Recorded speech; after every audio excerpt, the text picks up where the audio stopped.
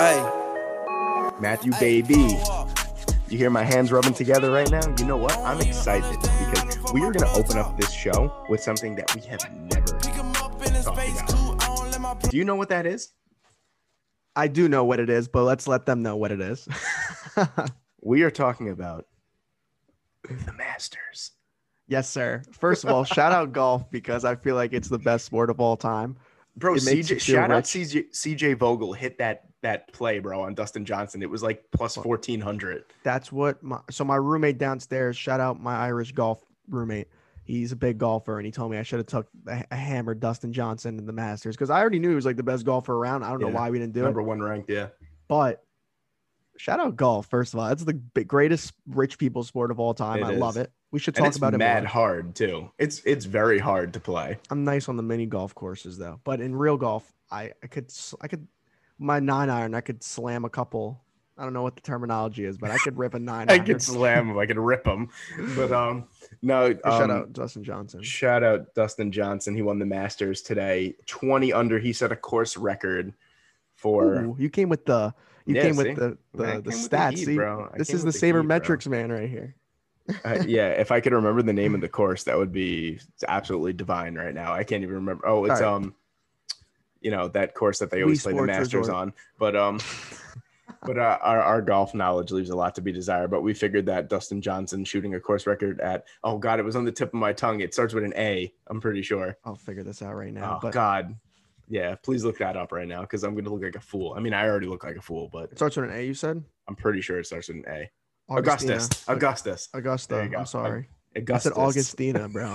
It says Augustina, bro. Yeah, August Alsina. Yeah. Whatever, bro. Dustin Johnson, congratulations. You won. Yeah. To everyone who does listen that likes golf, don't listen to us for golf knowledge. We just had to mention it. God. But let's talk about some real sports right now. Wait. I do want to mention one more thing about golf. I did say I wanted to talk about this. HBL, I was watching a YouTube video on the PS4. First of all, I had a great week, by the way. I got the PS5 early. If you're watching, I am holding the disc up right now. It's Miles Morales. I've been locked in my room and just playing it, Peter. I know. I've been doing finals, playing video games, but the PS5 is tremendous. Shout out iCook. I got a nice little PS5 early for retail. But listen, I was watching the YouTube video on Spider-Man because I just beat it. And then I saw an advertisement that HBO Max is dropping a Tiger Woods documentary that looks absolutely insane. It comes January, so just in time for the holidays. But I would check that all out if I were you guys because I cannot wait to see that. Now we're done talking about golf. I do love me some Tiger. But now for some real sports here. I'm just kidding. Up. Golf is really, really hard, actually. But moving on to real sports here. Listen, the can't miss parlay finally hit if you don't count the Seattle Seahawks. Yeah, this week was a little bit of a heartbreaker for Peter. And Ethan, I was going to say. Yeah, because he was the winner of our first ever $50 parlay giveaway. So, we're going to be doing that every week for the rest of the football season, not including playoffs. So I feel like we didn't really promote that well, but since the halfway mark, I appreciate that because I was in charge of that. So thanks for that quick little. No. I mean, we didn't talk. We kind of like just. I'm not talking about the promotion after. I mean, during the podcast, like we kind of just said middle of the thing, like, all right, we're gonna do a $50 parlay giveaway. So since the halfway start of the season, we are now doing these $50 parlay giveaways. If you say a key phrase that we will say sometime later during this podcast, and then you have to DM us what that phrase is, and then we will put in a $50 parlay of your choosing. If it hits, we'll give you what is it? Half of the money. So all you gotta do is just listen to us talk, basically, and you get some free money. So basically what it was today was Ethan actually played a 4-team parlay. It was a really good parlay too. It was the Giants +4. It was the Dolphins money line, the Raiders money line, and then the Seahawks money line. 3 or 4. What a so 3 or 4. And the one that was probably the most sure, I feel like, out of all of them was the one that did not win. So Ethan did a great job with his picks. Hopefully we'll see him again win this. But now no back-to-back winners. No back-to-back winners, true. But, if Ethan is the only one that messages us, then we'll give him a little try again. But I have a feeling someone else is going to hit it this week. But so now time for the key phrase that I'm going to be saying later on in the episode. So listen closely now, and I will be saying it later. The key phrase is let Russ cook. Yeah. I was just gonna say, let Russ cook right after you said Seattle was the only team that didn't hit two. That's a great key phrase. And for the record, screenshot when we say the key phrase sometime throughout this podcast. Peter's in charge of that. I don't even know when he's gonna say it. So you guys all got to stay tuned and listen. Please, if you want your $50 parlay to be put in and win the money that you are so confident will hit, screenshot us the timestamp of when we say let Russ cook, and we will put in that pick for you. I'm ready to go. Yes, sir. I am ready to go. 28? We are going episode 28 here. That's a beautiful number. I can't think of anything in sports that relates to number 28 right now. Maybe for Joe next Girardi year. when he I won. was going to say the 28th World Series championship that the Yankees will be winning next year. Yep. So we'll dedicate it to that. That was when Joe Girardi changed his number because he thought they were going to win 28 rings with him. Unfortunately, he's now the manager of the Phillies. But shout out number 28. But the first thing we're just gonna, it was kind of a lean and mean week for sports news. I feel like. Yeah. So the first thing. Sorry, considering the fact that baseball is now done. Well, it's been done for a while, but yes. Oh, yeah. I'm so stupid. Besides the fact that the awards got announced this week with the. No one gives a shit about that. It's all popularity contest. I don't even want to say the winners of that stuff. Yeah, the fact that Clint Frazier was a top 3 finalist for like Gold Glove in the outfield, that just should let alone tell you. To be fair, shout out Trevor Bauer because he's gonna get a shit ton of money now. Yeah, absolutely. And shout out. I was watching real quick as you mentioned Trevor Bauer. He has his own YouTube. Yes. Like production company or something. I forgot what it's called. I think it's just Trevor Bauer. Literally. No. He has like a media company actually. It's really good. They do like round table discussions. Oh, I know what you're talking about. Yeah. I think he's had the Jared Carabis come on it before. Yeah, Jared Carabis come on. The one that I watched recently was the first episode of Bauer Bites. It was with Mike Clevenger and a couple of YouTubers. It was with John Boy and Fuzzy. So like it was really cool. Like he's got a really nice dynamic of different like perspectives about the game, about like other aspects, about media. So it's really cool. They sit down, they eat dinner, stuff like that. It's dope. Shout out Trevor Bauer really for keeping baseball like alive and actually caring about the sport. He's called actually Bauer Bites. I think you said it already. I said Bauer Bites, but the name of the YouTube channel itself. It's just Trevor Bauer. Literally Bauer outage. It was for something else than the like actual media production company has its own YouTube channel as well that I was watching it under. But anyway, getting back to it. Trevor Bauer, insanely smart businessman. I feel like he definitely is like the voice of the voiceless for baseball. I feel like so. Keep on grinding. Watching those videos really gave me a different perspective. Momentum. There you go. Yeah. A different perspective on like Trevor Bauer because everyone thinks he's a nutcase, all that kind of stuff. But like he's really a down to earth guy, and like it was really cool to watch that. But shout out Trevor Bauer for winning the Cy Young, well deserved. But I think we should just start right in with our favorite topic talking about. We're going into the NFL recap, baby. Well, first, are we breaking? Are we gonna review our 3-2-1 picks of the week, or are we just gonna? We'll go as like the games pop up. We'll talk about it. So we're starting off with Thursday night, a game that I didn't really watch much, but a nice little game. The Colts came back. They ended up winning 34-17 on Thursday Night Football. Indianapolis is 28-9 versus Tennessee in regular season game since 1998. I would have picked the Titans to win this game, by the way. I would have not expected the Colts to win. I think they're one of those fake cheat teams. I mean, fake good teams like the Bears. But shout out the Colts. This is a big win for them. Yeah, the Colts go into a virtual tie with the Titans for first place in the AFC South. But the Titans have looked pretty bad 3 of the last 4 weeks. That's true. They haven't looked good. They've looked less than mediocre, honestly. And shout out the Colts because you know what? Like the first couple of weeks, it looked very clunky under Phillip Rivers. And now I feel like the offense kind of gets how to play with him. The fact that he's pretty much immobile. I'm not like roasting Phillip Rivers like I usually do. I'm just saying like the fact that he is immobile and his arm isn't as strong as it used to be. They're kind of understanding how to play with him. They're using the run game. And Nyheim Hines has been a really, really good weapon out of the backfield for them. And it's all clicking. The defense is one of the best units in football. And they took it to the Titans, who were up. I think they were up. Was it 13? No, it was 10-0 at one point. Yeah, the Colts do have a sick defense. That is true. Yeah, so they really showed out on national TV nonetheless. So good for them. It's getting a lot more interesting than we thought in the AFC South. I honestly thought that the Titans, after their 5-0 start, were going to run away with the division. Yes, sir. And I'll move on to now the Sunday games. We'll go from 1 o'clock to 4 to the one that's going on right now. The Buccaneers and Panthers. So this was one of your This was your 3-point play, actually. The Buccaneers won 46-23. Ronald Jones had a 98-yard touchdown. I believe he fumbled early on in the game. I believe he was also on my bench in fantasy, but Oh, that's okay. That's all right. I still had a good day, but that hit me right in the heart when I first saw that. Yeah, I mean the Bucks really needed this win. I think we said that last week on the podcast. I thought the Panthers was a good pick though at the time because it actually was a It was good close pick for a while. because it was close for a while. But Tom Brady and the Buccaneers got it done. They move on to 7-3. Brady. Listen, the Panthers, we say this every single week because we love Matt Rule here on TTL Sports Podcast. This one, I don't think we could really give them a pass for. They really didn't. They really didn't look that great. I don't think this season matters for them, to be honest with you. It doesn't. And the fact that they were competitive with one of the better teams in football shows how good of a coach he is. I don't care. I love him. Anything he does will make him look good. Yeah. This is the typical thing that I've been talking about. Wow, I'm gonna go for a third straight week here saying shout out Chris McNeil. But when going back to that episode with Chris McNeil, I was saying that we've seen the good, the bad, and the ugly of Tom Brady this year. You know, I feel like it's on a rotation, and we saw the bad and ugly combined. What was it? When was the last time? Sunday Night Football last week. It was over 5 minutes into the first quarter. Yeah, and then this week he comes out and has 4 total touchdowns and 346 yards. So that's the great of Tom Brady. So I feel like it's just going to be a mixed bag from Brady as the season goes along, but they're obviously a playoff team. Their defense is top 10.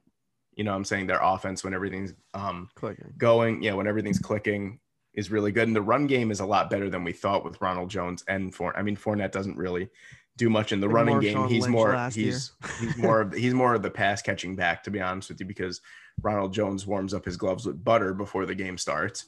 But Ronald Jones has actually been borderline elite out of the backfield this year. I think he's like 6th or 7th in rushing, and he's been on the bench half the time. So I think that's the credit, though, how much weapons they have on offense now, and it takes a little bit of pressure off him. So, like, the focus obviously is on him. Everyone wants to see how Tom Brady's going to do with Mike Evans, Godwin, Gronkowski, Antonio Brown now, who I don't. Do you know how well he played today? I think he had 5 catches for 36 yards the last time I checked. So they're trying to get him. I don't expect big numbers from him right out the gate. There might be a couple of weeks later on in the season where we see him go for over 100 yards. But, AB is not what he was, but he could still be elite. I agree. So, but on the Buccaneers side, it was a great day. On the Panthers side, this is what you're going to get. You're going to get great performances where you just lose or you just squeak out a win, and then you're going to get blown out in some games. So, like you said, the season doesn't really matter for them, and they're only taking positives from each game. So, good for them. Yeah, I couldn't agree more. And we'll move on to the next one. Speaking of Chris McNeil, Browns-Texans, one of the ugliest games this week. So I didn't take this in the 3-2-1 play, but I did have money on this game in general. Poor man. I actually took the Browns -4, and there was an alert by Bleacher Report that said bad bet -4 because the score should have been 17-7, but I was going to say Bradley Chubb. Nick Chubb had a chance to score at the end. He actually made a really smart play. That was a very smart play. It actually was a really smart play, to be fair, but it's for content purposes. It's actually hysterical that for fantasy owners of Nick Chubb and for people who bet on the Browns, they are absolutely livid. Listen, my only reaction to this game, by the way, that was Cleveland's first win versus Houston since 2007. Okay.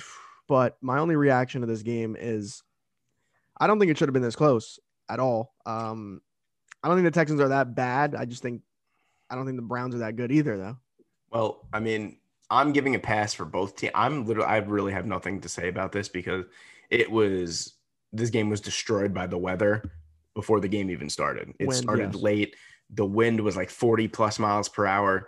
You know what I'm saying? You can't throw the football in 40 plus mile an hour winds. You know what I'm saying? So it really just came down to who has the better ground game, and the Browns have, in my opinion, the best rushing attack in football. Yeah, Kareem Hunt looked good today. Yeah, with Kareem Hunt and Nick Chubb back and healthy.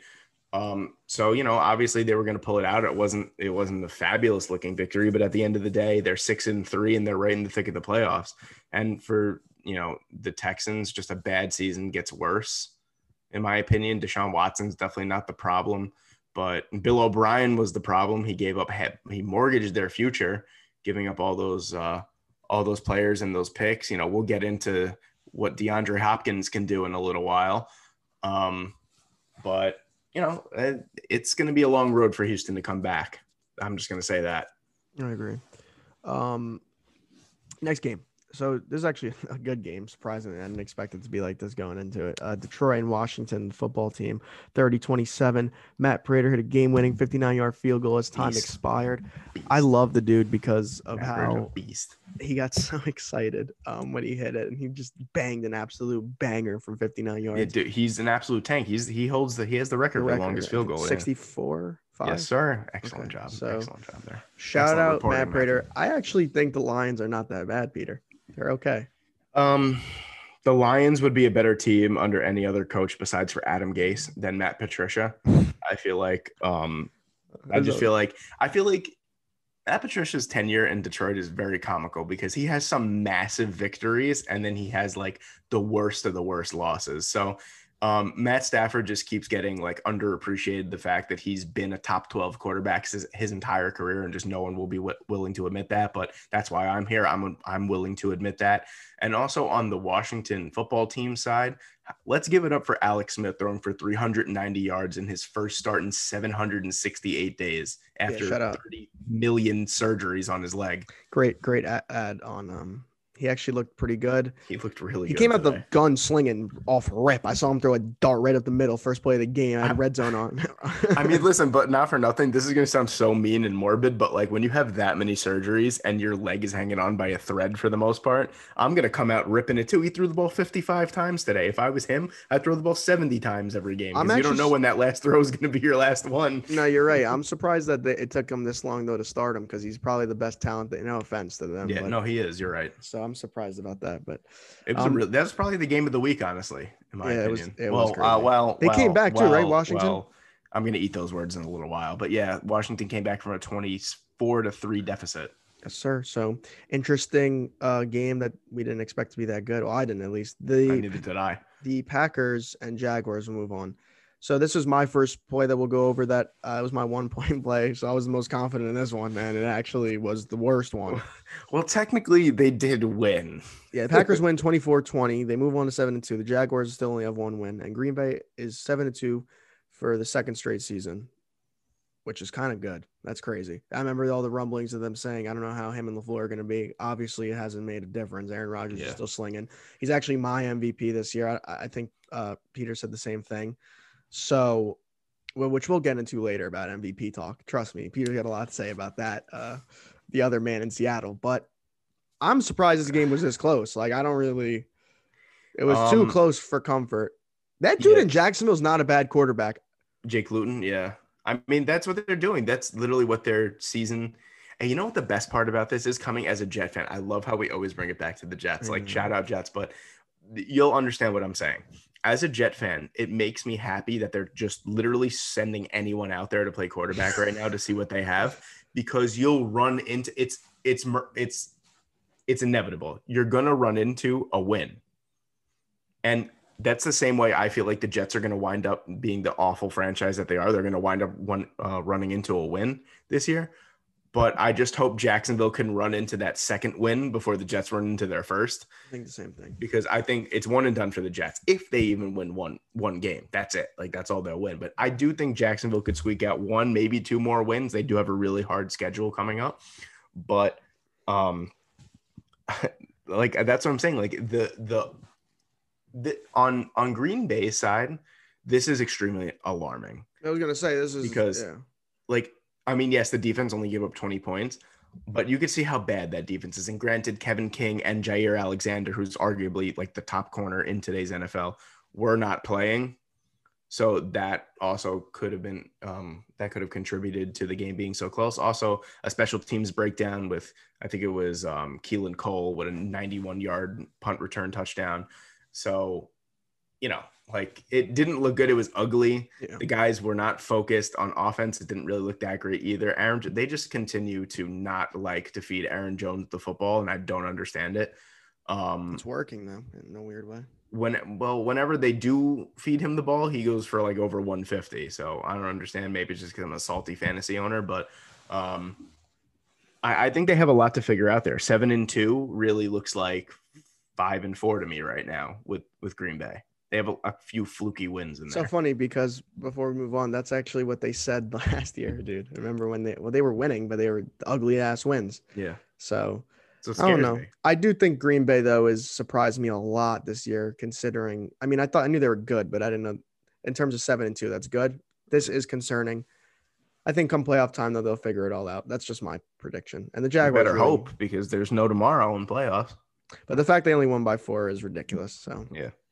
next game, I just realized that these 3 in a row were actually all my 3-2-1 plays from week 10.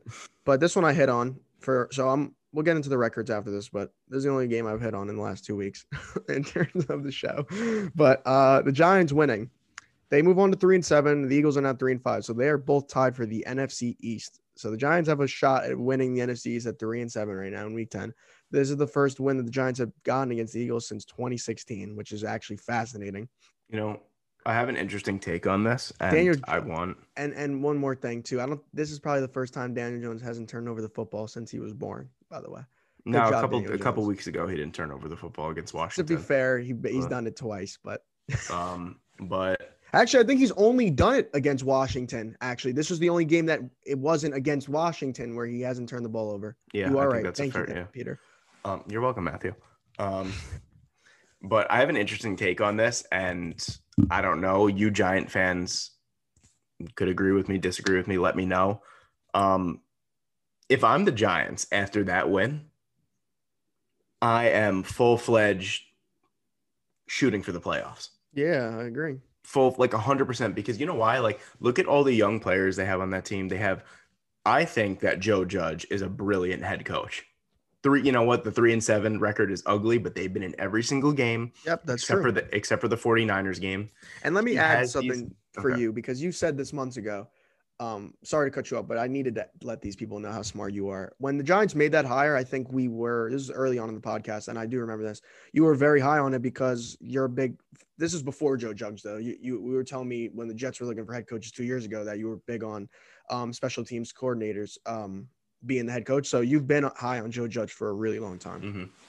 But thank you for that bite there. That was really nice of you to say. You didn't have to say that. Thank you. But but getting back to it, I think that Judge is a phenomenal head coach. 3-7, like I said, they're in every game pretty much except for the 49ers game. But they have so many young players and an inexperienced head coach. Their playoff experience is invaluable. I don't care if you win 41-0 or you get blown out 41-0. For young players, playoff experience is worth its weight in gold for anyone. And I think that it's silly that if, as foolish as it sounds, at 3-7 that you're in a division race, why not embrace it and just go for it? Yeah. The Giants are playing good football right now. As much as Giant fans don't like Daniel Jones and think that their team sucks, they really aren't that bad. As much like they really, really aren't. And it kind of bothers me that people think that they're as bad, but there's no reason why they shouldn't be able to win this division and host a playoff game. And you know what? You lose in the first round, but you get that all-important experience. So I'm all in. Last time that For the Eagles side, this is disgraceful. This is the end of the line for the Eagles this year. Like, I don't think that there's any way that they come back and win this division. I honestly think you're going to think I'm crazy. The two teams that have the best chance of winning this division are the Washington football team and the New York Giants. Yeah, it's actually crazy how horrible this division is, that all 4 teams have like less than 3 wins and could still win this division. So shout out the NFC East, and moving on NFC to least. Yes, sir. This is my last. I'll tell you right now what play it was for me. It was my 3-point play. I was really off with this one. Steelers, Bengals. Steelers won 36-10. I had the +7 Bengals. You needed like +70 to win that one. Yeah, I think it finished at 6.5. Regardless, 16 points short was I. And wait, I did that math wrong. 26 points short was I. And the Pittsburgh Steelers have now won 10 straight games versus the Bengals. But forget that. They're the only undefeated team in football. Chase Claypool had a nice snag. They look really good. The only reason I don't think Ben's that good at all. The only thing that I want to – and Joe Burrow's still the god on the show. Joe Burrow, if you're listening, we love you. But the only thing I want to say – yes, Peter's really your number one fan. But I think the Steelers' defense is really what entices me with this team. I don't think Ben's really doing that much. I think the defense is so good. I'd have to respectfully disagree with you only on the Ben part. grounds that Ben has actually performed really well. I'll pull up his stats right now. Yeah, go I ahead. know that they're pretty good. No, I'm not like trying to be like, oh yeah, but like I know that his stats are actually pretty good. Is he the sole purpose why they're 9-0? Absolutely not. Like I agree with you on that. That the defense is probably taking more than half of the credit for the fact that they are 9-0. But I think Ben, like you see, this was the same defense essentially of last year, and they went 8-8, and they had terrible quarterback play.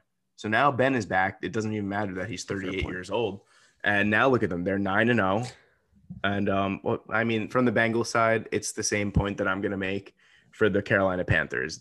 I'm still smiling. I don't care if I lost this game 72-0. I'd still be smiling because Joe Burrow is my quarterback for the next 10 plus years, as long as you keep getting better every year. So you know what I'm saying? Like you take it with a grain of salt. You knew that you weren't going to be competitive this year, and any game that you are competitive in, it's a plus because your defense is as leaky as a faucet, and Joe Burrow is just that much of a god. That's all I'm going to say on that. Yeah, I agree. I don't have much more to say. I should have worded it and said probably the defense is more responsible. I think when it comes to playoff time, I think we'll see some flaws in Ben Roethlisberger. It's just a take that I have. I'm just going to put, okay, his stats are actually really, really good, Matt.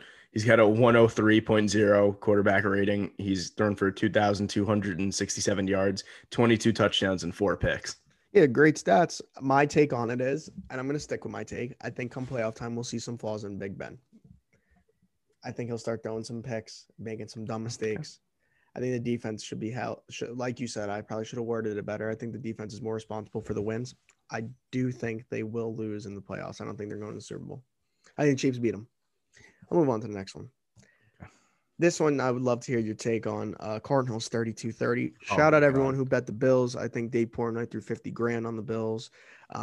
Sorry, he could wipe his ass with $50,000 and not even blink an eye, so it doesn't even matter. Yeah, it doesn't matter at all. I was gonna say Latavius Murray. I don't know why. K1, not K2. Kyler Murray has 5 straight rushing touchdowns. The first quarterback to do that since the merger. Okay, they are 6-3. Very good game. Obviously, DeAndre Hopkins with that Megatron-like catch. I have 2 takes on both of these quarterbacks that I'll get to in a minute that a lot of people probably won't like. But from a game standpoint, because we're here really to talk about mostly the game is incredible from beginning to end. It was back and forth, back and forth, back and forth. The game really opened up in the second half.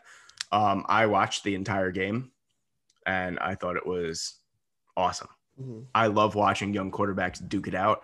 Kyler Murray right now, if I had to start a franchise with any quarterback that was under the age of 25, Kyler Murray is my choice, hands down. You said that. I do have a problem with his throwing ability, though, and everyone's going to think I'm crazy after seeing that Hail Mary, but this is another game where he was severely inaccurate.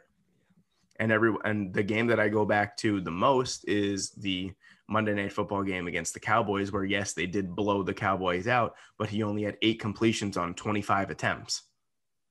That's terrible. Yeah, I remember that game. He started off really poorly throwing the football. He's very inaccurate with the football. And obviously right now, like, you know, I guess everyone's going to think I'm nitpicking because they are winning football games and they do look really good. But, you know, he has a lot of good weapons around him, which makes it, you know, a lot better, masks a lot more of DeAndre Hopkins catching a lot of those like jump balls really masks a lot of your errors. So, I think Murray needs to get better in his accuracy, but every other part of his game is just tremendous. And I think that Josh Allen sucks. Yeah, we've been saying. I'm just gonna say it yeah, great throw to Stephon Diggs in the end zone, but the guy just makes way too many mistakes. Like, this is coming from a guy that watches Sam Darnold every week. Josh Allen makes a lot of mistakes that go unpunished as well. I think he has like the 3rd or 4th most dropped interceptions in the NFL. Like, yeah. I'm so 50-50 with Josh Allen. Like I because he makes those plays like to Diggs. And then, like you said, I think you characterize, and you know what? Shout out you, because I think you said it in the first episode that we ever had, that you said that Josh Allen reminds you of Brett Favre. Yeah. And I mean, like, he's a poor man's Brett Favre, but like, I think that's so like accurate. He's just going to drop back. He's going to sling it because he could throw the ball 120 miles per hour. You know what I'm saying? He could throw the ball 70 1,000 yards downfield, but he's going to throw a lot of picks. He's going to make a lot of stupid mistakes. But he's also going to make those insane plays and pull them out of his ass too. But what I'm saying from a quarterback, from a quarterback standpoint, he's never going to be really that accurate. He's going to make a lot of stupid throws. Like today, he 2 costly interceptions that honestly, if he doesn't make, even if he threw 1 pick, you know what I'm saying? They probably still win that game. But he throws 2 costly interceptions in the second half, and I don't know. Like I said, I'm just grasping at straws, but it's just cause for concern maybe in other seasons. But both of these guys played a hell of a game overall. I mean, DeAndre Hopkins, what else can you say other than that was probably the play of the year up until this point? That catch was probably the greatest. And I paused for a reason like that. That catch was, it's funny because you texted me, you're like, holy shit. And you only get those texts about DeAndre Hopkins every now and then. Not that he's not good, but like the way you had put it all in caps, I knew. So then I went down, saw the replay, went downstairs and was like, wow, that is a work of art. Shout out Calvin Johnson. That's what that looked like.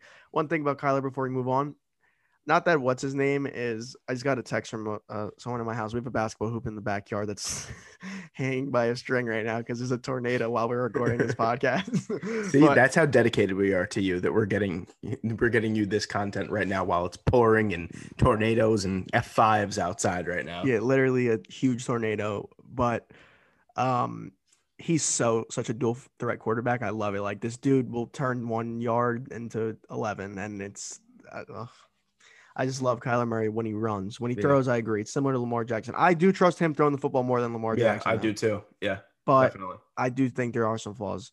The next game, I was going to say Oakland, Las Vegas, and Denver. I had the Raiders in real time in a parlay, but the Seahawks fucked me, so it didn't really matter, which we'll get on next. I can't wait till Peter gets into that.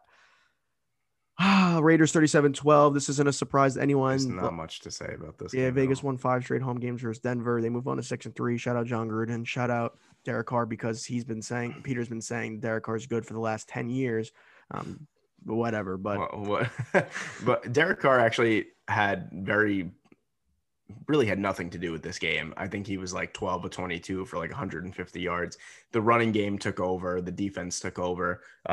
Drew Lock, who 1 week looks like a franchise game changer. The other week, he looks like a scrub that should be sitting on the bench. He threw for 3 picks. Josh Jacobs ran all over the defense. Devontae Booker ran all over the defense. Like, that's how you should know how bad the Denver Broncos are playing this year. But see, this is what I like to see from the Raiders. They're taking advantage of bad teams, and that's a mark of a good football team, where you're in the games with the big guns and you dismantle the bad teams. I love that analysis. I love it. That is a fact. The Raiders are a good football team. Let's not forget about them. And shout out Josh Jacobs, first week on my fantasy team, going absolute ape shit. 29.6 points. Let's go. Next game, I'll let you take the mantle. I'll just give the scores. 23-16, Seattle, Los Angeles Rams. The Rams and the Seahawks are now both 6-3. The only thing I will say is that the Rams have beaten the Seahawks 5 of the last 6 times. And another thing that I'll add, and then I'll let you take the floor, is that fuck you, Jamal Adams. I hope you hear this podcast. Since you've been back, the Seahawks are now, I'm pretty sure you've played 4 games this year. They're 1-3 when you've been on the field. Just so you know, the Seahawks have lost 3 games. So every game they've won, you have only been there for 1 of them. I hope you are looking at it, because you haven't won more. You've won 1 more game than the Jets have this year, if you think about it. I'll let you take the floor. Fuck you, Jamal Adams. Well, I could not say that part better myself, but talking about, I want to get into talking about Russell. It's not even the talking point. Yeah. Oh my goodness. But you came out of nowhere with that. but I feel bad for Russell Wilson. I'm not even going to get screw the betting part for a second. I'm pissed because I lost a lot of money, and Ethan should be pissed because he lost out on a lot of money too. But if we're getting into it from just a football standpoint, Russell Wilson's doing too much. It's very clear that he saw in a couple of those wins that they had earlier in the season that he was like, my God, my defense is terrible, so I need to score a touchdown on every single drive. And he's making mistakes. This is not the Russell Wilson that we saw 3 weeks ago when we heard let Russ cook. Yeah, we don't want him cooking no more. Let Russ cook. That's we haven't heard that in the last 3 weeks because he's been borderline average because he's trying to do too much. He went from having, I think he had like 18 touchdowns to 1 interception. Now he has 10 interceptions on the season, I'm pretty sure. I think he threw 3 picks 3 weeks ago, 3 picks last week, and then he threw 2 picks today. So if my math is, I'm stupid. That is not 10 picks. That's 9. So, okay, almost 10. I was close.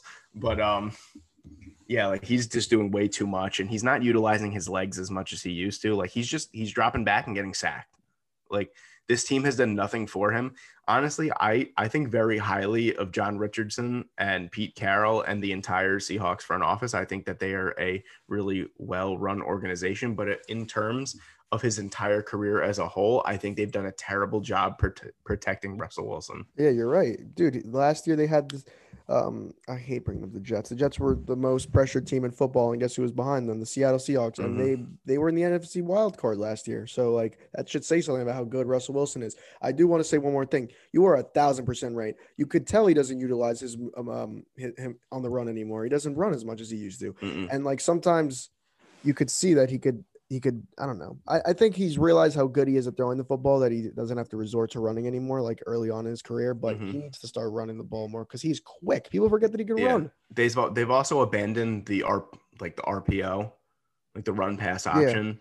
Yeah. And that's what made him so, I don't know if you remember, I think it was maybe 5 or 6 years ago that he had like 850 rushing yards like in a season. Like that was a lot. Like he had a lot. Yeah. And it was because they were using the RPO a lot, but they kind of abandoned that. And like you also have no run game right now though, to be fair. That is true. And also I kind of want to transition towards the Rams. Like how about the Rams? Like, and at the same time, like, yeah, how about the Rams? Because like the Rams have lost some pretty crappy games this year. A huge win for them. And they have won some massive games. So they put themselves right back into the thick of things in the wild card, even the division. Yeah. I think all 3 of them are tied at like 6-3. One thing about Seattle, I hate to go off the Rams for a second, but they've lost the last 2 games, and those 2 games for the teams that won them were huge because beating Seattle's huge. The Bills beating them was huge. Now the Rams beating them is huge. And the Cardinals beat them 3 weeks ago. The Cardinals, yeah. So every game they've lost has been big wins for the other team. Like if they would have stole those, yes, they're 6-3. Yes, they've had an overall good year, but they've lost some big games. Yeah. Sean McVay with the perfect plan today. Jared Goff, just drop back and make the throws that you have to. Don't do anything special. Shout out to him, honestly. People were on him all offseason for that contract and everything. We're gonna rely on the legs. Malcolm Brown ran well. Darnell Henderson ran well. Cam Akers is finally coming out of his rookie shell and getting involved in the offensive scheme. So the Rams are in a good spot. They're always gonna have a middle of the pack to top 10 defense. So you don't have to really worry about that side of the ball. They looked really well today they looked really good today as a whole of a football team. Yes, sir. That we have 2 more games that actually end up both being 2 out of your 3 picks for this week. I'll start with the one first, the San Francisco 49ers and the Saints. Saints win 27-13. I believe Drew Brees was pulled early. They move on to 7-2. Niners are 4-6, and San Francisco's lost 3 straight games for the first time since 2018. So obviously that's not good for a team that was just in the Super Bowl. Yeah, I'm not really. I don't you think had I watched. You had the Saints at -9.5, which hit. My record through 2 weeks and point total, Matt, is, I'm not trying to roast you at all. I'm just giving them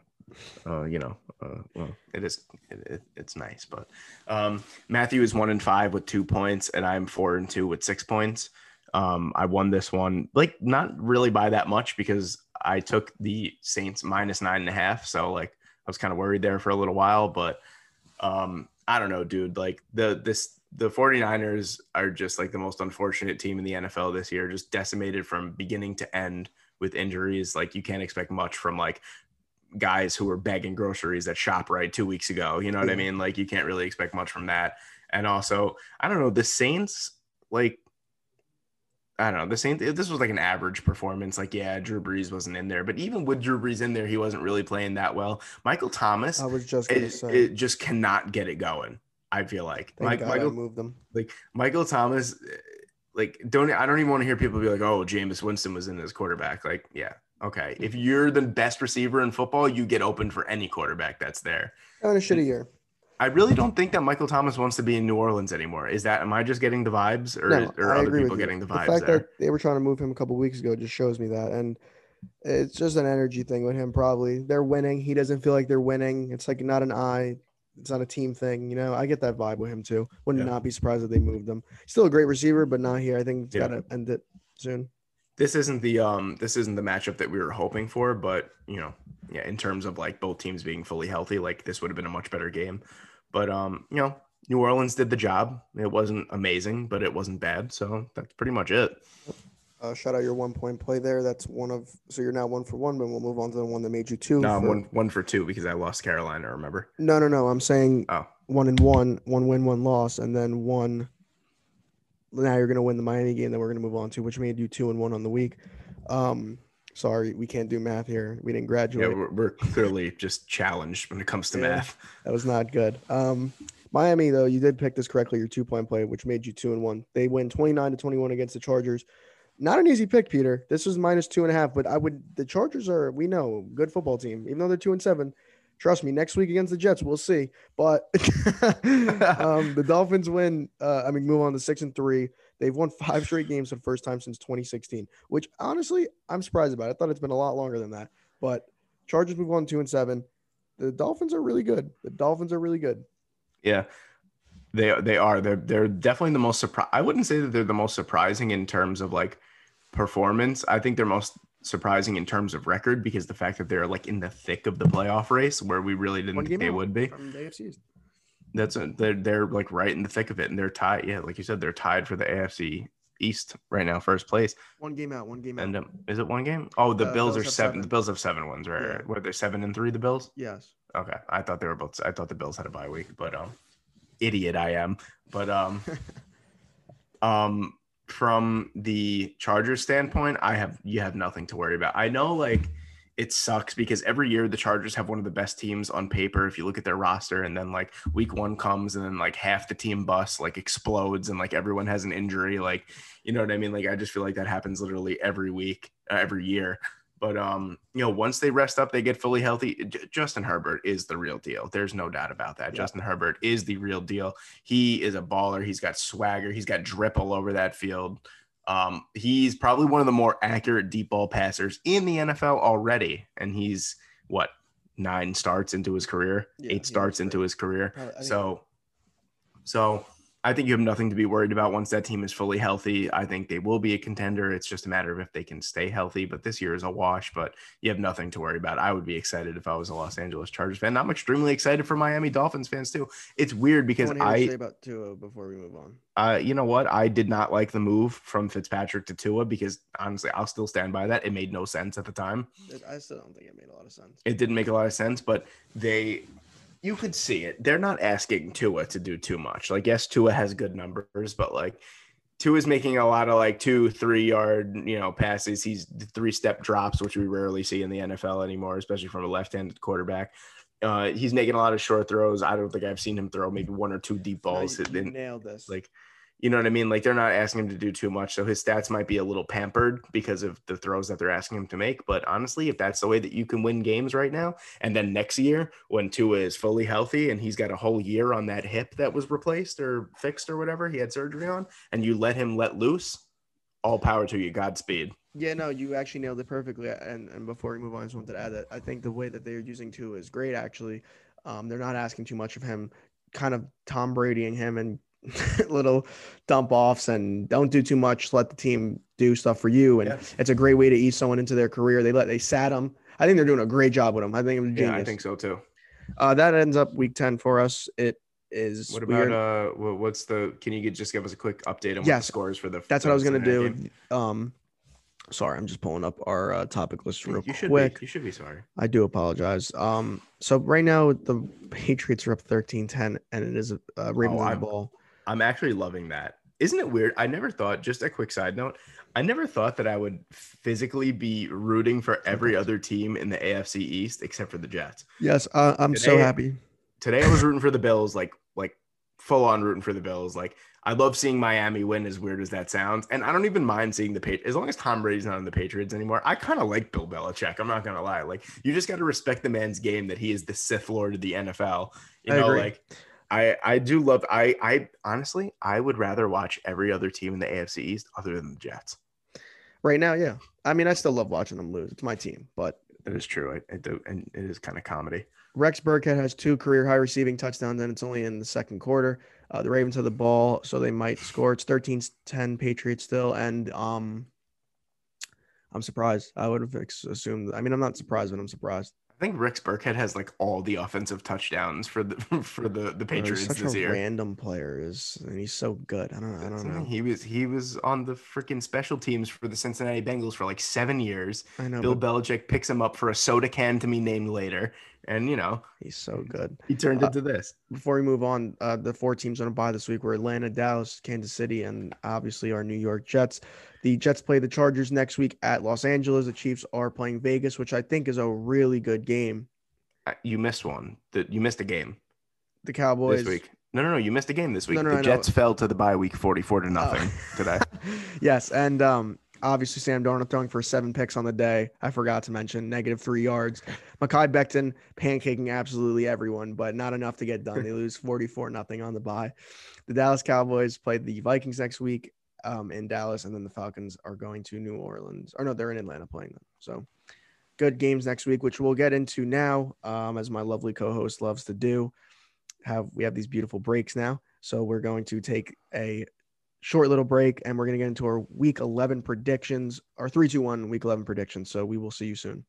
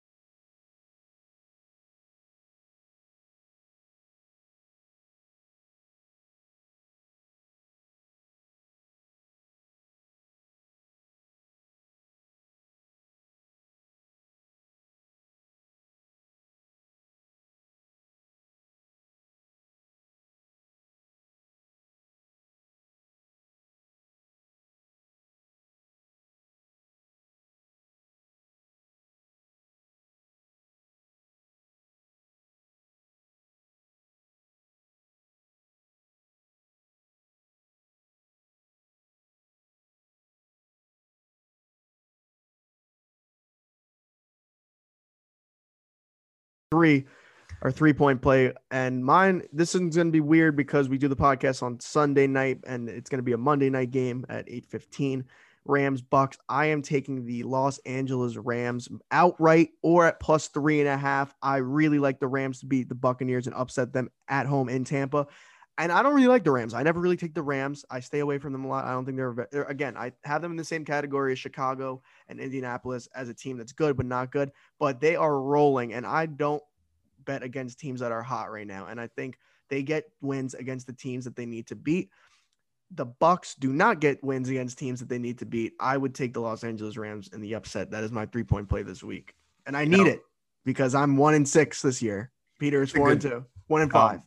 Just for context, I was actually going to pick this, but then he got to it first. So obviously I'm going to give it to him with the 1-point play. Obviously, like I wasn't. We both got a hammer. We both had to hammer the Chargers on that one. But yes, that is a great pick. I like that one a lot. Now, initially when I saw this schedule.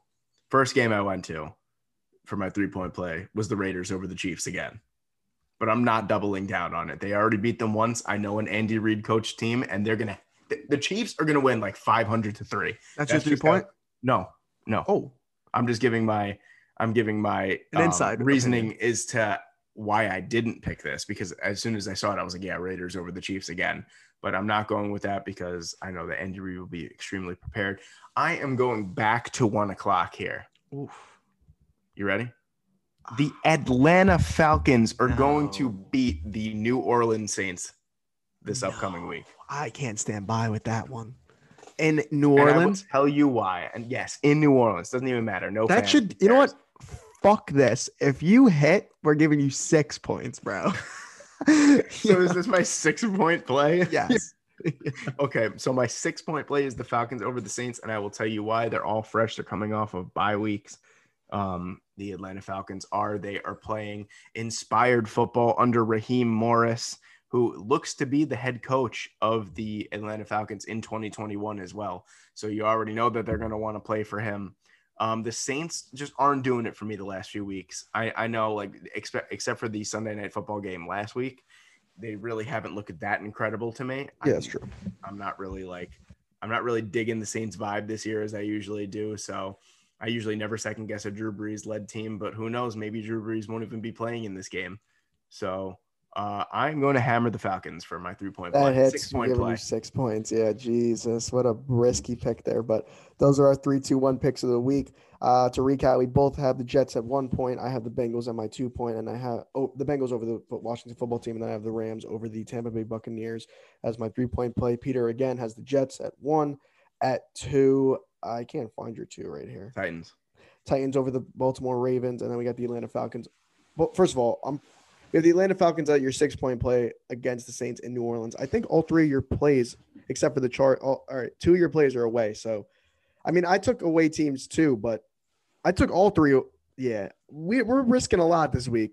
We both have 2 of our picks away. Well, you know what? I got a little bit of a lead. Yeah, I'm gonna be a little cocky with my lead here. I'm gonna take the riskier pick. If it means that I get 6 points. Yeah, literally, it's well deserved. So let's see if those pan out. Again, if you want to win money, don't take our picks. But if you want to lose money, you should take our picks. Hammer our picks.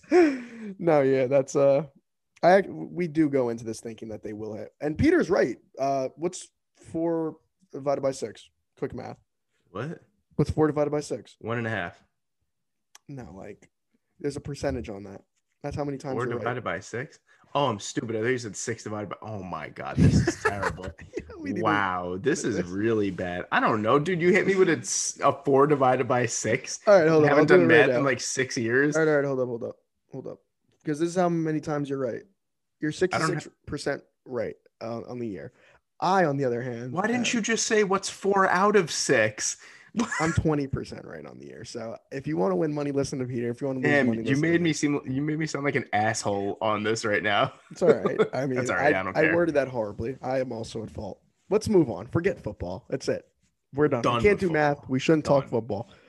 But yeah, those are 3-2-1 picks. So take them if you want to win some money. So moving on to UFC, Peter has just a quick little one.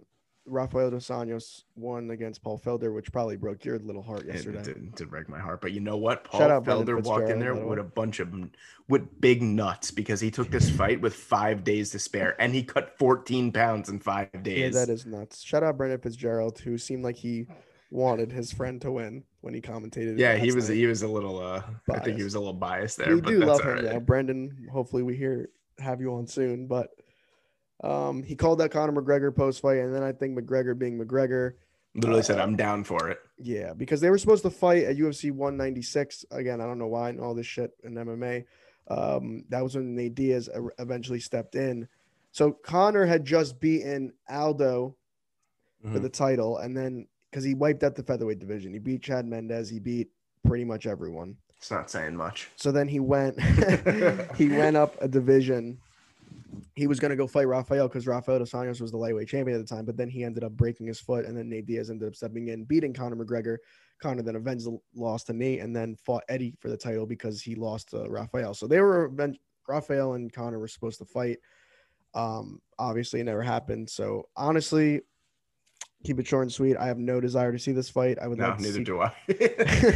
I want to see Conor and Poirier in January, which I think got official. And then I want to see Conor fight for the title if he wins, or Poirier fight for the title. Rafael dos Anjos is not. I think he just passed his prime. He beat Felder. He looked good, but I don't think he's top 10. Listen, all I'm going to say, I'm going to defend my boy here. All I'm going to say is if you give Felder 3 weeks to get ready for that fight, he beats dos Anjos. Yeah, I agree. He looked good in the first round. I watched a little bit of it. So yeah, I watched I'm not gonna lie, I didn't really even know what time it was on because I'm always thinking that these events are on like ass late, and then I look at my phone and I'm like, oh well, there's the entire card results, and I'm like, oh crap. Because sometimes they put on the cards earlier than the others, but it's yeah, weird. I feel the same way. I love you, Paul. If you're by chance, the very slim chance, probably I have a better chance of getting struck by lightning than you hearing this. I did send you a DM asking to interview you. It would be one of my dreams. I'm fanboying right now. He's not even here. It would be one of my dreams to interview Paul Felder. So if you're listening, or any of his friends, cousins, uncles, whatever, let Paul know that this psychopath wants to interview him. Yes, shout out Paul Felder. He'll be back hopefully. And that's another thing too. Actually, I'm sorry to cut you off before we move on. I love that in his post-fight interview, he said that he was like, yeah, I have such a passion. He was like, this is definitely not the end of the road. Where in his last fight, we did see him be like, I think this is the end. You know what I mean? So it kind of looks like he's found a new passion for it. You know what I mean? But I just don't want to see him turn into Cowboy, where it's every time he steps into the ring, he gets his ass beat. You know what I mean? I don't think that he'll ever turn into that, but. And he also has another career in commentating, so I don't want to see him get his ass kicked. Not that he's bad, I just don't want to see him get hurt. Yeah, exactly. I don't know.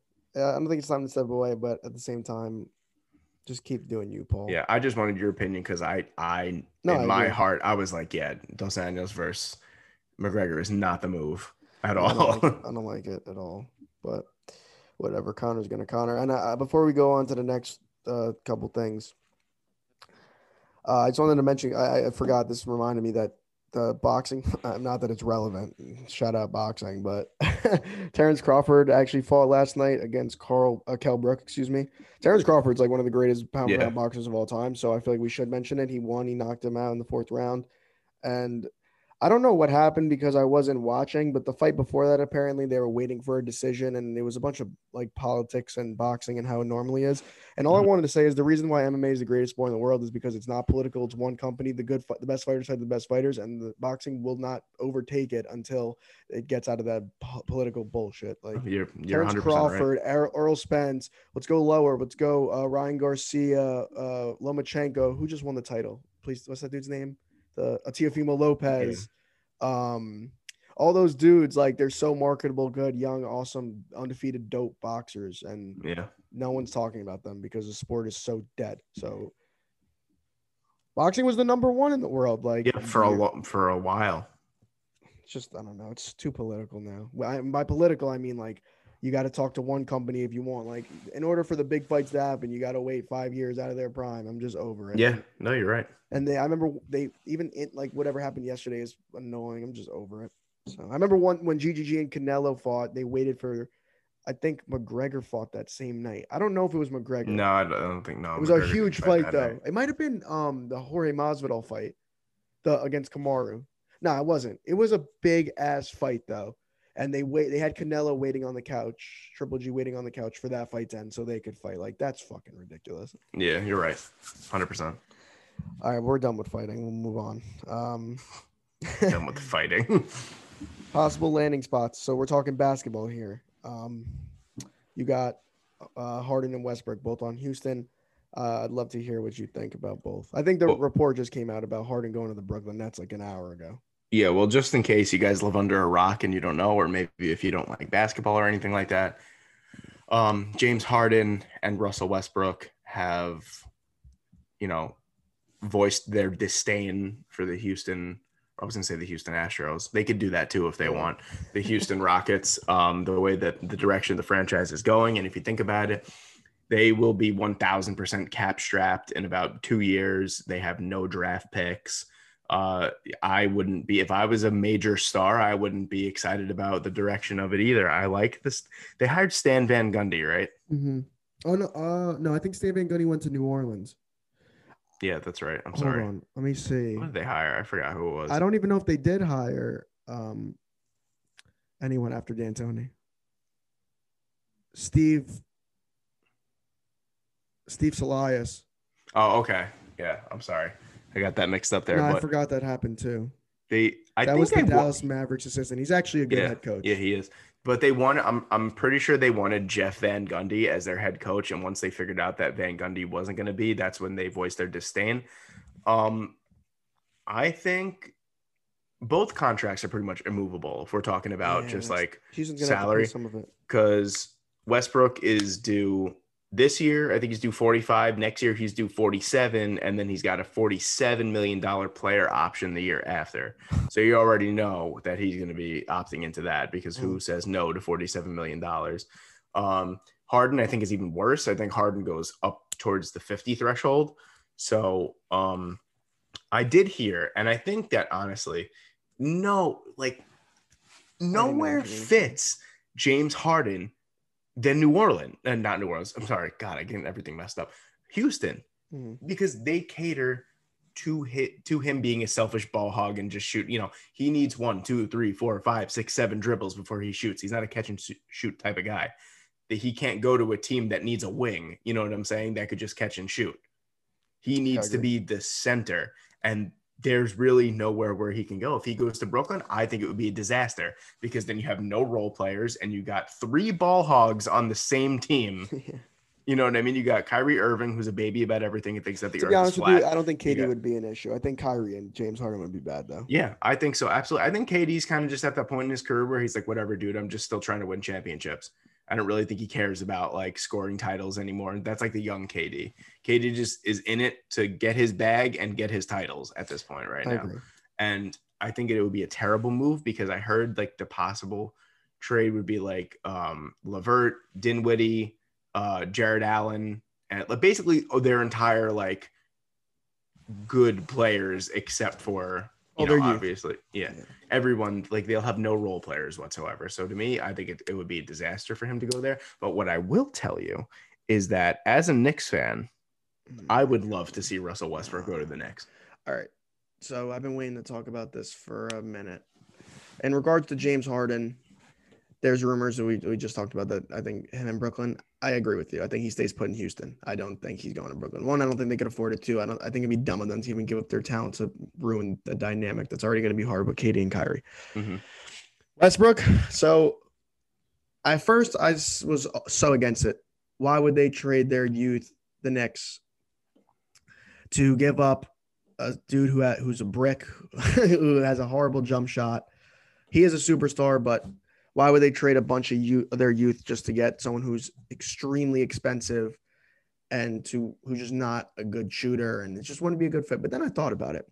Who dumber but the New York Knicks to pay so much money for a superstar, give away all their youth, and just watch him crumble? See, you know what? And then I kind of liked it. Yeah. Okay. Because listen, in regard to the money and the picks, it doesn't make sense. In the regard of the fact that I think Russell Westbrook in New York would be the best spot, then yes, because the way he plays is so New York-esque, electric, yamming it, loud, confident. His hustle. Perfect. He gives 100,000% every He gives great responses to the media. Yes, his hustle, all that. Does it make sense for the Knicks financially and for their future? Probably not. Will the New York No. Knicks probably do it? Yes. And now see, I liked it from the beginning, and the reason why I liked it from the beginning is I looked at it from so many standpoints. The first standpoint I looked at was, okay, say Westbrook gets traded to the Knicks. Say he doesn't get traded to the Knicks, right? Let's just say he doesn't.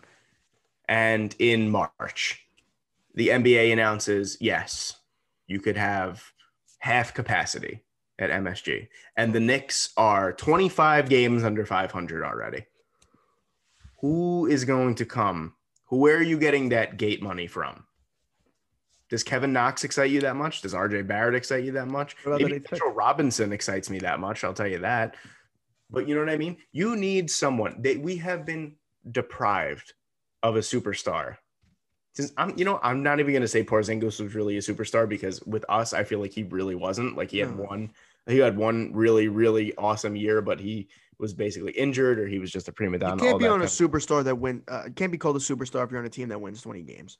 Yeah, exactly. But what I'm saying is the Knicks have been promising that player for how long?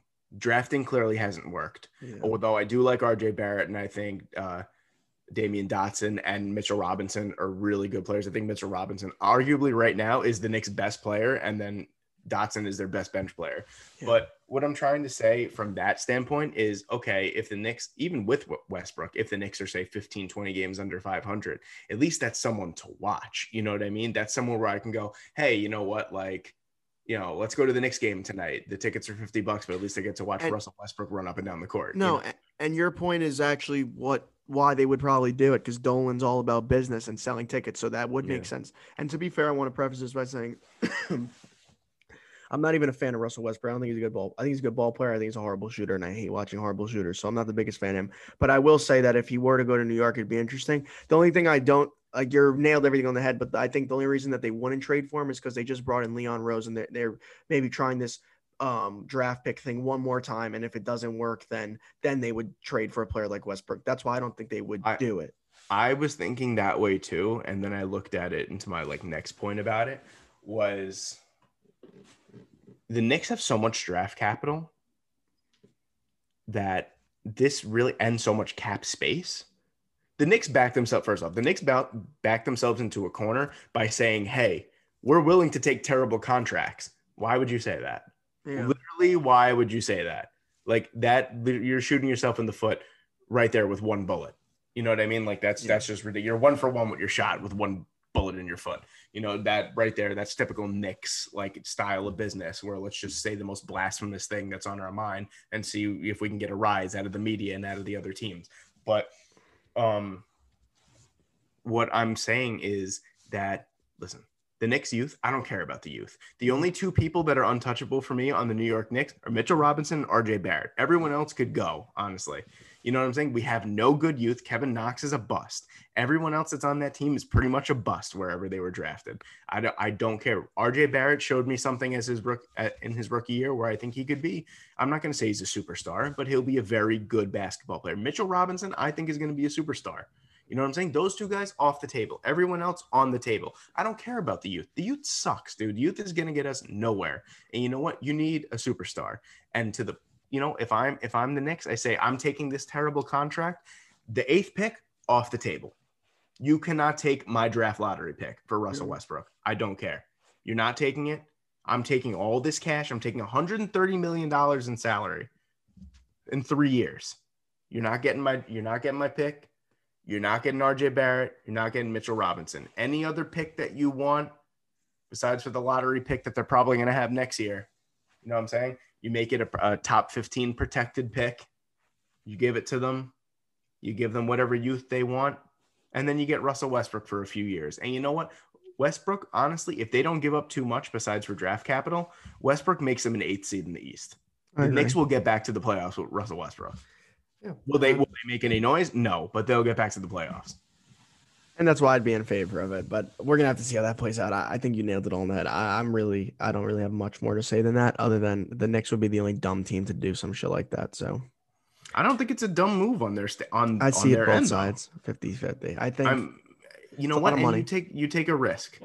As a new GM, Leon Rose, you know what I'm saying? Tom Thibodeau is not here to build players. He's here to win now. And as ludicrous as that sounds, being the coach of the Knicks saying, I'm here to win now, you know what I mean? But you give him the players and he's a proven coach. If you give him Russell Westbrook, he'll get you something. I'll tell you what, if Westbrook wins a ring for New York, that would be a storied thing for him and his career. They'll rename Madison Square Garden Russell Westbrook Arena. I swear to God. That'd be dope for Russell Westbrook, his career, and the Knicks and their franchise. So that would be dope. I agree. Would you like to move on? Our new general manager, first woman in Major League Baseball history. This is awesome. I love it. I love it. Break it down for me. Go ahead. Yes. So in case, once again, you live under a rock, this is huge news coming out of the MLB. Pretty much the only news that came out of the MLB this week is that the Miami Marlins and Derek Jeter hire Kim Ng as the first woman general manager. Yeah, shout out Derek Jeter for this. This is a great move. First of all, anyone who's saying she's a bad hire clearly don't know what they're talking about. Laughable. Yeah. They're just saying that. I'll be straight up. They're just saying that because she's a woman. Yeah, no, I agree. It's ridiculous. Her pedigree is better than.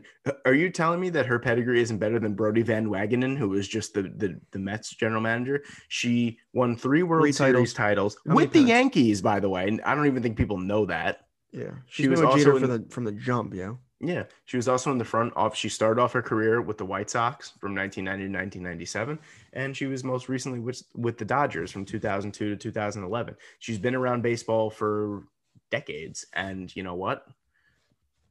She learned, first off, she was the assistant general manager to Brian Cashman. So right there, she gets an A+ from me because Brian Cashman is one of the top 3, if not the top general manager in baseball and has been for some time. I was just pulling up the stats that she has had eight postseason appearances, 6 league championship series, and 3 World Series championships. She has 30+ years of experience with the White Sox from, like you said, from 1990 to 96, the Yankees from 98 to 2001, the Dodgers. And by the way, the Yankees won 98, 99, and 2000. So that was a 3P for her. The Dodgers from 2002 to 2011. And then she was with the MLB's commissioner office for 9 years from 2011 to now 2020. And Derek Jeter decided to bring her on. I want to talk about the Marlins as a whole. This is a huge move for them. Shout out them. Bro, the Marlins honestly are doing everything right lately, in my opinion. Like the way that like Jeter's regime took over and was like, all right, Yelich, you're gone. Looks slow at first, yeah. Like Stanton, you're gone. Everyone that's good, you're gone. I was kind of like, okay, so they're really, really rebuilding. And you know what? 60-game season or not, they made it to the playoffs. They went past the first round of the playoffs. You know what I'm saying? Don Mattingly won manager of the year in the NL, which I thought was extremely well deserved. And another thing too, I don't know how much you know this, is that when Jeter was when Jeter bought the team, Mattingly went to Jeter and was like, look, I want our Yankee ties to have nothing to do with this. If you don't want me as the guy, I'm not going to fight you. Like, you know what I'm saying? Don't let just us being on the same team or anything like that, try and take you away from where you're trying to take the direction of the team. Yeah, which is dope. Jeter was literally like, look, like, I know you are my guy. You know what I'm saying? So he's clearly riding with Donnie Baseball. Donnie Baseball has provided him with excitement this year. Their farm system is top 5 in the MLB, and they just hired arguably right now the most exciting. This is the most buzz I've ever seen around a GM. This is exciting. Great move. It's a great move. For PR standpoint, baseball standpoint, everything. I love what the Marlins she really knows what she's doing too. You know, that's what's awesome about this. I hope she's, and please believe me when I say that I'm not saying this because she's a woman. I hope she succeeds because honestly, I just love what's coming out of Miami lately. I agree. And I think that concludes episode 28, by the way. I thought this was an absolute banger of an episode. This was an absolute banger. We gave you a little shorty this time because I know that in I don't even think it was weeks, short. I think it was an hour plus. That's my prediction. Well, that's short for us. For real. But we've given you a lot of our voices over the last couple of weeks. So we figured we'd give you a little bit of a break and, tell us to shut up for a little while. But as Peter wrote here, by the way, Plug Walk, that's where we will now plug everything, which I love. Okay. That'll be the intro song that we open up to, Plug Walk by Rich the Kid. But the clean version, maybe. Like Peter said, you've heard our voice often, but I'd say on YouTube we've been a little bit quiet, but we have Peter holding down some content, which is always great. So check us out. Check out that new video that Peter just dropped on YouTube. You want to do you have a little thing about that real quick? Just called Unbreakable. Yeah, exactly. And it's basically, I don't want to give too much away. I want you guys to go check it out. But if you're interested in seeing records that will probably, actually, no, records that won't be ever broken, go watch that video. It's really dope. So check that out. And our YouTube will be back up and bussing soon. Peter, I actually want to share this with the fans who are still here, because shout out all you guys. Peter made a name. He decided, you know how big businesses make quarterly meetings. We are going to have a nice quarterly meeting soon and come back with some fire. The new year is almost done. We're about to celebrate our 1 year anniversary real soon. So let's clap it up for that. Okay. We're 1 year strong. Almost. Drink to that. Yeah, we should take a nice little drink to that. Coronavirus couldn't keep us down. So believe me, nothing could keep us down. If we're still here strong, we actually thrive the most. Stronger. Yeah, literally. So you're not getting rid of us anytime soon. I'm sorry for all those who hate us, but it's so slow for you. We'll always be here. I just wanted a little motivation at the end of that episode. And now it's time for the wonderful plugs. If you are not, because I know you're not, follow at TTL Sports WW on Instagram. We post some great content on there. Really, it's actually absolutely phenomenal. So please give us a follow there. It's where you can find out all the updates on us. Shout out our social media manager, Peter Andrusani. Twitter, Take This L Sports 1 at Twitter. It is at Take This L Sports 1, and YouTube at Take This L Sports. Anchor, we are on 20 plus platforms. We are sponsored by Anchor. We are on iTunes, Spotify, Anchor, Google Podcasts, Google Play, everything. Overcast, Breaker, not Stitcher, we don't rap. Deezer, all that kind of stuff. You cannot Google Play, everything like that. And don't forget about the most important app that we have been a part of for a little bit over 2 weeks now. I'm waiting for you to say it. No, go. We are on TikTok. That is right. At TTL Sports. Let's go. We are live on TikTok, baby. Peter, social media manager, spoke to the representatives from Microsoft because they now own TikTok, and we have a deal with TikTok, so we're on TikTok. That's right. We're making about a milli every view that we get. So really run those some love up. And by a milli, I mean a millionth of a percent of a penny. So no, shout out TikTok for real. We're gonna start posting some more content on there. So I mean, we already are, but like I'm trying to throw those dances on there and stuff like that. We really have to start like taking advantage of like shaking our ass, Matt, because honestly, there are a lot of these videos on TikTok where these girls shake their ass and they do a terrible job, and they get they still get a lot of likes. So you know what? I'm slamming my hands down right now. I'm saying that I could do a better job than half of those girls right now. I co-sign that. Now, pause. What is this? I don't even know where we are in this episode right now. I know we're at the end, but if you timestamp this and you personally message this to me, I will post a TikTok of me shaking my ass on the TTL. All right, listen, right, I'm gonna have to, in this business meeting, we're gonna have to speak about that. Not sure if I'd like to see Peter's ass getting shake on the TikTok, but please follow us at TTL Sports on TikTok if you want to see Peter shake his ass along with some great content. Before we go, shout out the great number one fan of the show. I really just wanted to give a huge shout out. He's my good friend, Johnny Sins himself.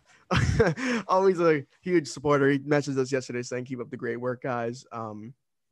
And hopefully you guys could hear from him soon, but he's in spirit right now. I want to shout out 3 people right now. 3 people that I always know. I'm feeling good right now. The 3 people that I know will always make it to this point right now. Shout out my two of my best friends in the entire world, Ethan Musel, Chris Rubio. Yes, sir. And shout out my amazing Uncle Michael, who is literally our biggest fan, who no one will ever know about him, but he is the biggest fan. He's always giving us encouraging words every single week. He works for ABC, so he knows the ins and outs of all this kind of business and everything like that. So he's always giving us pointers and everything. He's an amazing guy. He's just the best. I can't even, but without getting emotional, I just can't say enough about him and the support that he gives us. So thank you 3 guys. Shout out those amazing 3 people for the support. And before we sign off, I myself would like to give one shout out to whoever the winner of this week's next $50 parlay giveaway is. Peter had the word, send the timestamp of Let Russ Cook. I can't tell you where that was, but I missed it myself, so good luck finding it. And thank you to everyone who is still here supporting. We are coming in hot. It is the end of the year. Happy Thanksgiving. We'll probably be here before Thanksgiving, but happy holidays. Sir. And future's bright. Plug walk. Shout out the tornado warning. And Peter, let's end it. I don't even understand how my plug talks, but right there, that guy right there is Matthew Garber. I am Peter Andersani. And until next time, grrrah.